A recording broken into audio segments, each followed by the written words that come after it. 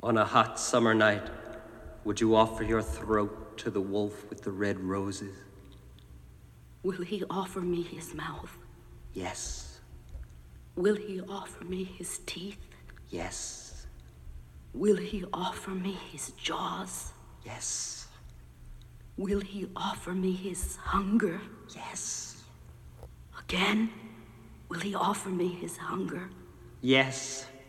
And will he starve without me? Yes. Then does he love me?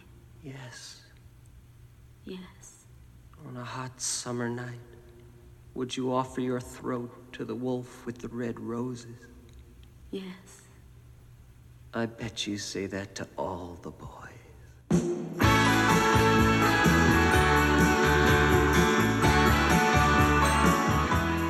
Thanks for tuning into the latest episode of the Songlines and Tan Lines podcast, a place to take a momentary break from your day-to-day routine. Those returning, thank you. The support is more than greatly appreciated. Those new to this podcast, welcome. And if you like what you hear and are not a subscriber, don't forget to subscribe. Now let's pull up the anchor and set sail. The idea for this episode sprang up into my mind a few days after the passing of Meat Loaf, one of many celebrities we have lost recently in the entertainment world. Here's a brief snippet on him from Wikipedia. Marvin Lee Aday was born in Dallas, Texas on September 27, 1947. The only child of William Arty, a school teacher and member of the Vo-D-O-Do Girls Gospel Music Quartet, that's a mouthful, and Orvis Wesley Aday, a former police officer who went into business selling a homemade cough remedy with his wife and a friend under the name of the Griffin Grocery Company. Meat Loaf stated in an interview that when he was born, he was bright red and stayed that way for days, and that his father said he looked like 9 pounds of ground chuck, and convinced hospital staff to put the name Meat on his crib. He was later called ML in reference to his initials, but when his weight increased, his 7th grade classmates referred to him as Meatloaf in commemoration to his 5 foot 2 inches, 240-pound stature. He also attributed the nickname to an incident where, after he stepped on a football coach's foot, the coach yelled, "Get off my foot, you hunk of meatloaf!" Hell of a way to get a nickname, right? I won't claim to be a huge Meatloaf fan, not even close. Barely even a hits guy. I only listened to one album by him through the years. But after he passed, I started thinking about his music, and I thought it might be time to dust off that one album by him I heard many years ago. I pulled up Apple Music, downloaded the album, and then gave it a spin. Impressed? Doesn't even come close to the way I felt after diving back into the album Bat Out of Hell. Not a bad song on it at all, and I love the theatrical nature of it as well. I enjoy musical theater, and this album is very much in that vein. Major points for that. At the start of the episode, you heard the intro to the song, You Took the Words Right Out of My Mouth.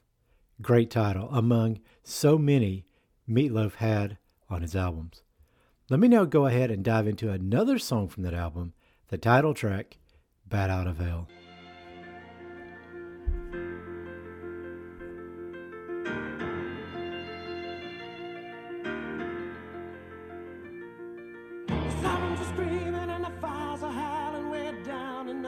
Tonight, there's a man in the shadows with the gum in his eye and a blade shining oh so bright. There's evil in the air and there's thunder in the sky and a killer's on the bloodshot streets. Oh, and down in the tunnel where the deadly horizon, oh, I swear I saw a young boy down in the gutter. He was starting to foam in the heat.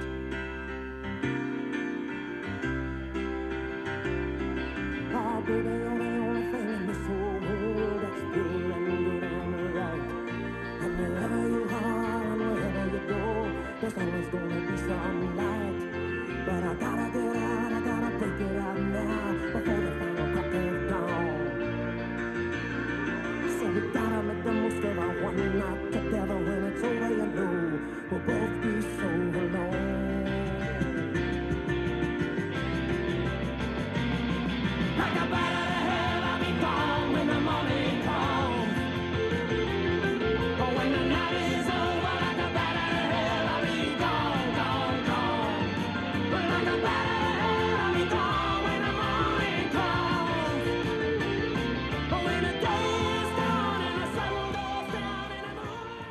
Killer tune, right? Really digging that one, and Meatloaf sounds amazing on it, like he does on all of his songs. The man could flat out sing. One of the best voices to ever grace the microphone. And in case you don't know much about this album, Bat Out of Hell, here's a bit about it from Wikipedia before I move on to the last and final song. Bat Out of Hell is the 1977 debut album by American singer Meatloaf and composer Jim Steinman. It is one of the best-selling albums of all time. The album was developed from a musical, Neverland, a futuristic rock version of Peter Pan. I would love to see that, which Steinman wrote for a workshop in 1974. It was recorded during 1975 to 1976 at various studios, including Bearsville Studios in Woodstock, New York, produced by Todd Rundgren, and released in October 1977 by Cleveland International Epic Records. Its musical style is influenced by Steinman's appreciation of Richard Wagner, Phil Spector, Bruce Springsteen, and The Who. Bat Out of Hell has spawned 2 Meatloaf sequel albums, Bat Out of Hell 2, Back into Hell, and Bat Out of Hell 3, The Monster is Loose, both of which I can't claim to have listened to. I might have to once this podcast episode is recorded and finished. Anyway, Bat Out of Hell has sold over 43 million copies worldwide, according to Wikipedia. It is certified 14 times platinum by the Recording Industry Association of America. It is the best-selling album in Australia. As of June 2019, it has spent 522 weeks in the UK Albums Chart, the second longest chart run by a studio album. Rolling Stone ranked it at number 343 on its list of the 500 greatest albums of all time. Impressive, right? Sometimes all you need is one hit, and you can make a career out of it. Anyway, let's go ahead and dive into Paradise by the Dashboard Light, a duet Meatloaf did with Ellen Foley.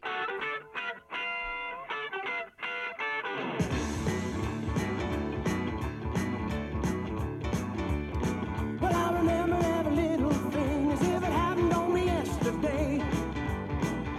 Walking by the lake and there was not another car inside. And I never had a girl looking any better than you did. And all the kids at school, they were wishing they were me that night. And now our bodies are so close and tight. It never felt so good, it never felt so right. And we're glowing like the metal on the edge of a knife. Glowing like the metal on the edge of a knife. Come on, hold on tight. Well, come on, hold on tight. Going slowly, slowly in the deep dark night. I can see paradise by the dashboard light. Ain't no doubt about it, we were doubly blessed. 'Cause we were barely 17 and we were barely dressed. Another killer tune and a staple on classic rock radio to this day. I bet most of you listening to this episode know that song. And I couldn't talk about this album without mentioning the cover, and what a great cover it is. Always love a great cover. Here's a bit about it from Wikipedia. Steinman is credited with the album cover concept, which was illustrated by Richard Corbin. The cover depicts a motorcycle ridden by a long-haired man bursting out of the ground in a graveyard. In the background, a large bat perches atop a mausoleum that towers above the rest of the tombstones. In 2001, Q Magazine listed the cover as number 71 in its list of the 100 best record covers of all time. I hope this brief dive into Bat Out of Hell will not only help you appreciate the monster album it is, but I hope you will go out and give it a listen once you finish with this episode. If you do, let me know your thoughts on it. Rest in peace, Meatloaf. Let me drop anchor here and close out the episode. You can hear my voice talking about music on the Audible Ecstasy podcast and talking about horror on the Nightlight Tales podcast. And if you would like to be a part of this podcast, pick 5 songs and 2 albums by Jimmy that you would take to a desert island. Email me those answers at songlinesandtanlines@gmail.com. And if you know how to record your answers, you can send them to me that way as well. I did get a reply from Adam on Twitter. He is part of the Under 40 Victims of Fate podcast, a great podcast if you've never heard it. I think I understood his tweets right. If not, Adam, let me know. This is the Desert Island choice from the Under 40 Victims of Fate podcast. Their 2 albums were Fruitcakes and Barometer Soup, both great choices. Fruitcakes was one of mine. And their 5 songs were That's What Living Is to Me, Color of the Sun, Changing Channels, Tonight I Just Need My Guitar, Far Side of the World. And Adam also said personally this was his choice. The 2 albums I mentioned, Fruitcakes and Barometer Soup, along with these songs, That's What Living Is to Me, Color of the Sun, Remittance Man, Barometer Soup, Barefoot Children. I think that's right. Hope it is. And one more thing before I close. I couldn't do this episode without playing one of my favorite songs from the Rocky Horror Picture Show, a song Meatloaf stole the show with called Hot Patootie Bless My Soul. That song will close out the episode, and after it plays, I will dive back into my book, The Tale of the Golden Pirate, available in ebook and paperback on Amazon. That's it. Thanks for listening. Cheers and aloha.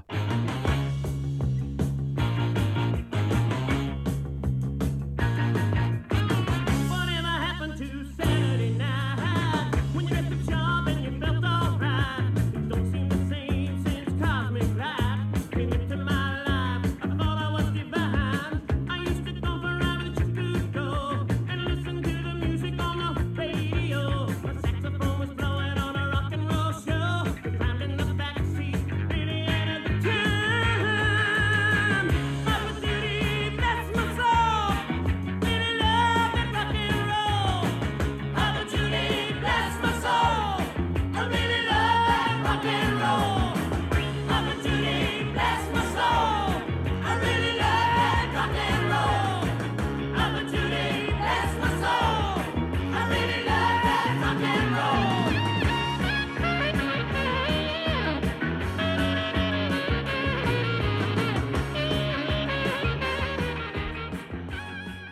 Killer song. Love that song. Love the Rocky Horror Picture Show. It is one of my favorite movies of all time. Probably in my top 10 of movies of all time. Have you guys seen the Rocky Horror Picture Show? I haven't, but I would love to see it live someday if I get the nerve to do it. I've heard first-time viewings are pretty rough on newcomers.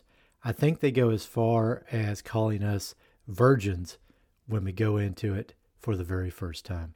Anyway, enough of that. Let's go ahead and dive into the tale of the Golden Pirate. Here we go. The snow picked up in intensity, and the makings of a blizzard were setting in. The shoes he loved so much all summer now seemed to turn traitor as the cold air sucked out the cushion. It was like running on 2 hard slabs of concrete. Parson was glad he stayed on the roads and not taken the sidewalks. He imagined himself trudging down those sidewalks and then seeing in horror as his legs shattered from the pounding.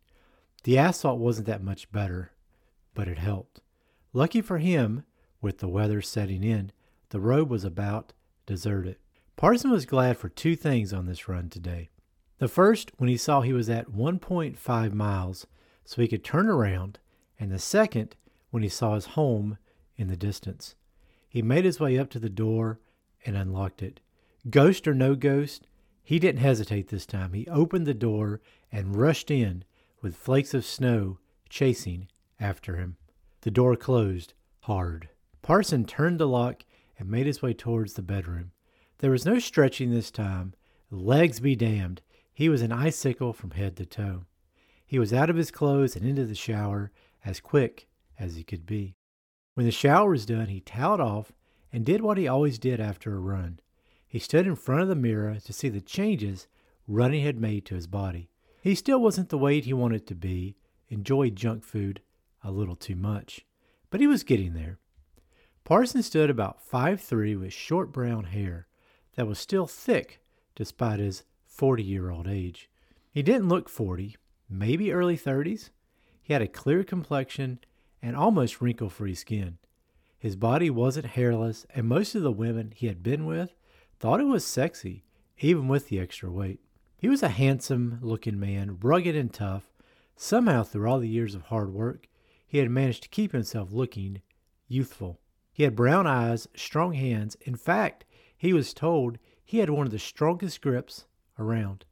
He had to hold back on the pressure when he shook someone's hand because he thought he would break it. Parson put on comfortable clothes, house pants, t-shirt, Jimmy Buffett on the front, concert dates on the back, socks on his feet, and then went into the kitchen. He made coffee and sat down on the couch with his laptop. He looked at his watch and logged his time, something all runners do. They obsess over their miles and time. Parson was no different from the rest of them. He had to know. He always had to know. Since he had started running, he struggled to get under a 10-minute mile. He had on occasion broken that elusive barrier, but most of the time, he just hovered right around it. Tonight's run found him doing 3 miles in about 42 minutes, which came out to be about a 14-minute mile. That wasn't very good. When he was done, he put the laptop on the side table and picked up his coffee. He sipped it slowly. The liquid was doing what the shower couldn't do, warm his insides. Parson put his head back for a moment in order to just let the day wash over him and the coffee take hold. Standing behind him was the pirate he had seen the night before, pointing downward.